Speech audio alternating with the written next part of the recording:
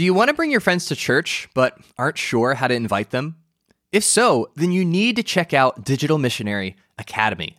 You see, most Christians know they need to share their faith and help their friends get saved, but have no idea how. But with just some basic training, you can instantly identify which of your friends are open and looking for God, and how to put them on the fast track to becoming a disciple. In Digital Missionary Academy, you'll learn how to consistently bring your friends to church using the latest social media evangelism techniques. And you'll quickly become your friend's go-to person for any and all spiritual questions, even if you have little or no experience making disciples. So, if you're ready to trade in Candy Crush for evangelism and become a disciple-making machine, click the link in the show notes or go to digitalmissionaryacademy.com to start your 30-day free trial. That's digitalmissionaryacademy.com. Welcome to the Practical Christian Podcast. I'm Travis Albritton, a former rocket scientist turned digital missionary, here to bring you the bite-sized tips and strategies you need to become an effective Christian. Thanks for tuning in. Now let's jump into it. Back when I was going to college at Auburn University, this is about 10 or so years ago, I got into the habit of doing something that most people would consider to be rather strange, and that is driving from my dorm in the middle of campus towards the outskirts of town and going for a prayer walk. But it wasn't the prayer walk that was interesting. It was the location.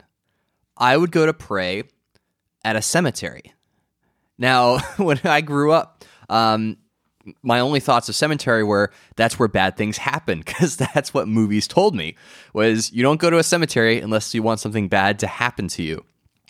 But what made this particular cemetery special for me, and the reason I kept going back to it, was one, it was actually like really nice. I don't know if you've been to a cemetery recently.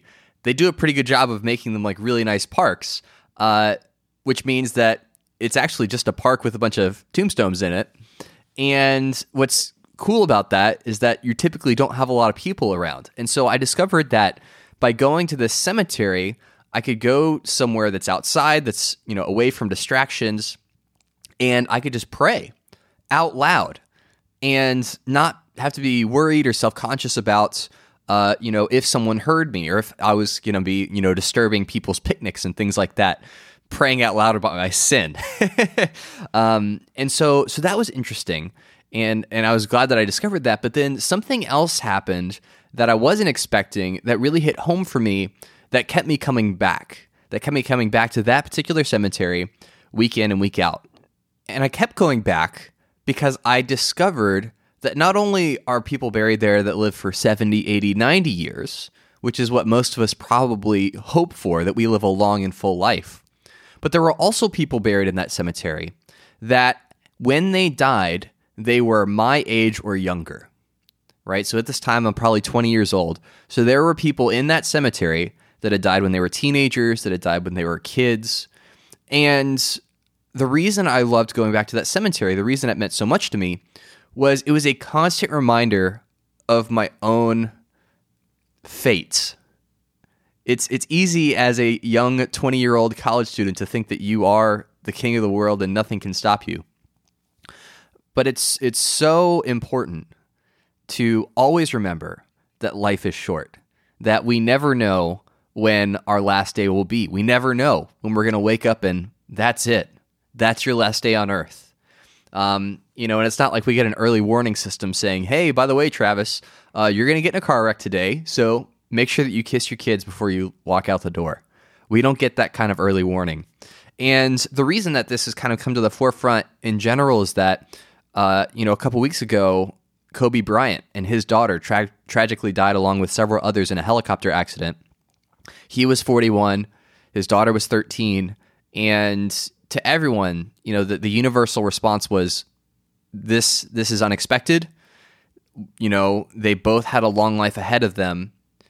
And not only do we need to remember them, but also reevaluate and reassess what am I doing with my life? How am I spending my time? Am I pursuing the things that are ultimately most important to me? Am I investing in the people that I need to be investing in? Am I spending enough time with my family? Am I, working too much? Am I pursuing something that's not really, something that I need to be pursuing? Right? That became a huge part of the conversation. And Kobe and his daughter and all those people passing tragically in that helicopter accident facilitated that discussion. But this is a conversation that we should be having much more often. Not to be morbid, not to always be thinking about our death, but death and the promise that it will happen is such an incredibly motivating truth.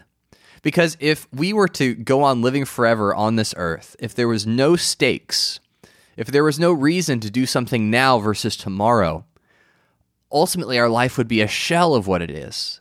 Right? It's because that those moments are fleeting, that, that your kids grow up faster than you want them to, that makes those moments special. And to know that we have just this short time on earth to do something, to walk with God, to help our friends become Christians and get to heaven, to really discover what it means to live a life to the full. All of those things get magnified when we, accept the realization that today could be my last day here. Today could be the last day that I wake up and do my morning routine and drink my coffee and read my Bible. It could be the last time.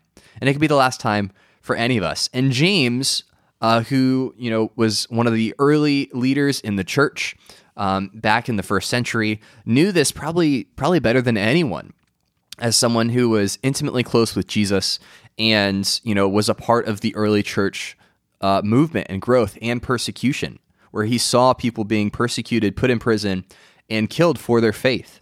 And in James chapter 4, verse 13, he writes, "Now listen, you who say, today or tomorrow we will go to this or that city, spend a year there, carry on business, and make money.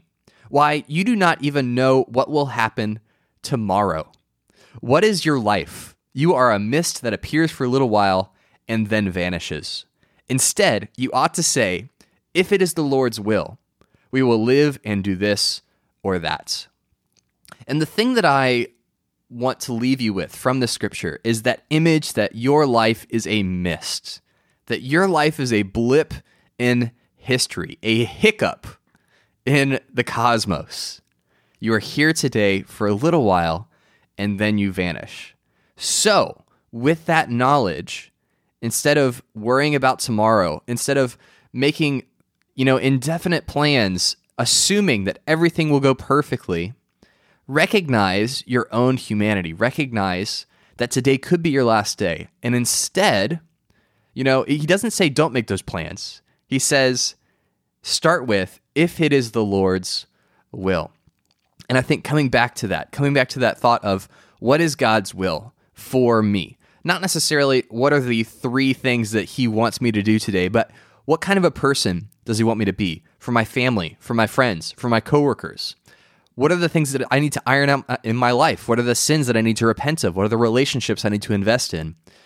What would Jesus do if he were me? And living that out every single day is such a critical component of how we grow in our faith and how we mature. And so going back to, obviously what is tragic with Kobe and his daughter and all those people dying in that helicopter accident, and going and seeing people in the cemetery that died when they were younger than you are, it's just a great reminder for us that we're not here forever, right? That we do have a home to look forward to, but we want to take special advantage of the time that we have now to reach out and impact the people that God has put in our lives. That's it for today. Don't forget to take advantage of this week's free resource by clicking the link in the show notes, and be sure to share this episode with your ministry leader, a person in your small group, or just a friend from church. Thanks for listening to today's episode, and I'll talk to you soon.